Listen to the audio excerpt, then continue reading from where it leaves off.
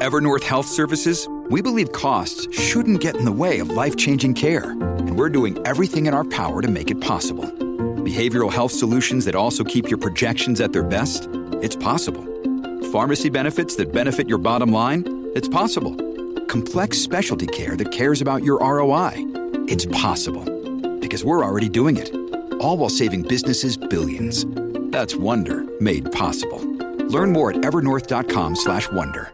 Hello, and welcome to This Day in History. Here's what happened on April 7th.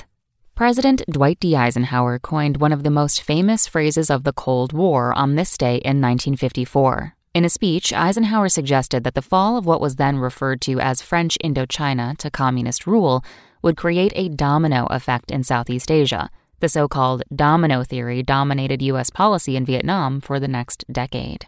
Surprising fact, Eisenhower also coined the term military-industrial complex and developed the role of the White House Chief of Staff. Also on this day in history, in 1963, Tito was made president of Yugoslavia for life, and in 1994, civil war erupted in Rwanda.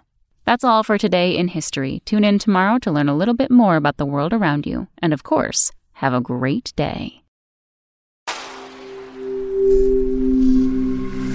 Spoken Layer.